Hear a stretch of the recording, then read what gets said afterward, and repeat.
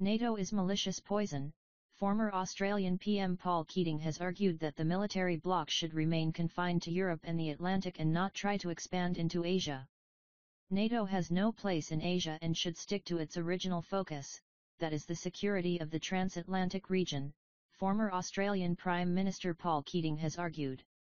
The Labour politician, who served in office from 1991 to 1996, also warned against attempts to circumscribe China. In his statement published on Sunday, Keating appeared to refer to a recent report in Politico, which claimed French President Emmanuel Macron had blocked NATO's plans to establish a liaison office in Japan. The former premier lauded the French head of state for doing the world a service by apparently emphasizing the military bloc's focus on Europe and the Atlantic. According to Keating, the alliance's very existence past the end of the Cold War has already denied peaceful unity to the broader Europe. Exporting such malicious poison to Asia would be akin to Asia welcoming the plague upon itself, he insisted. The former Prime Minister warned that NATO's presence on the continent would negate most of the region's recent advances. Keating went on to describe NATO Secretary-General Jens Stoltenberg as the supreme fool on the international stage who is conducting himself like an American agent.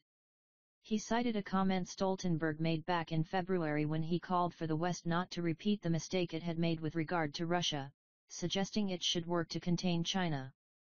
The former Australian leader noted that the NATO chief conveniently ignored the fact that China represents 20% of humanity and now possesses the largest economy in the world. He added that Beijing, unlike Washington, has no record of attacking other states. Over the weekend, Politico cited an anonymous Élysée Palace official who claimed that Paris is against NATO expansion beyond the North Atlantic. NATO means North Atlantic Treaty Organization, the French presidential staffer reportedly emphasized.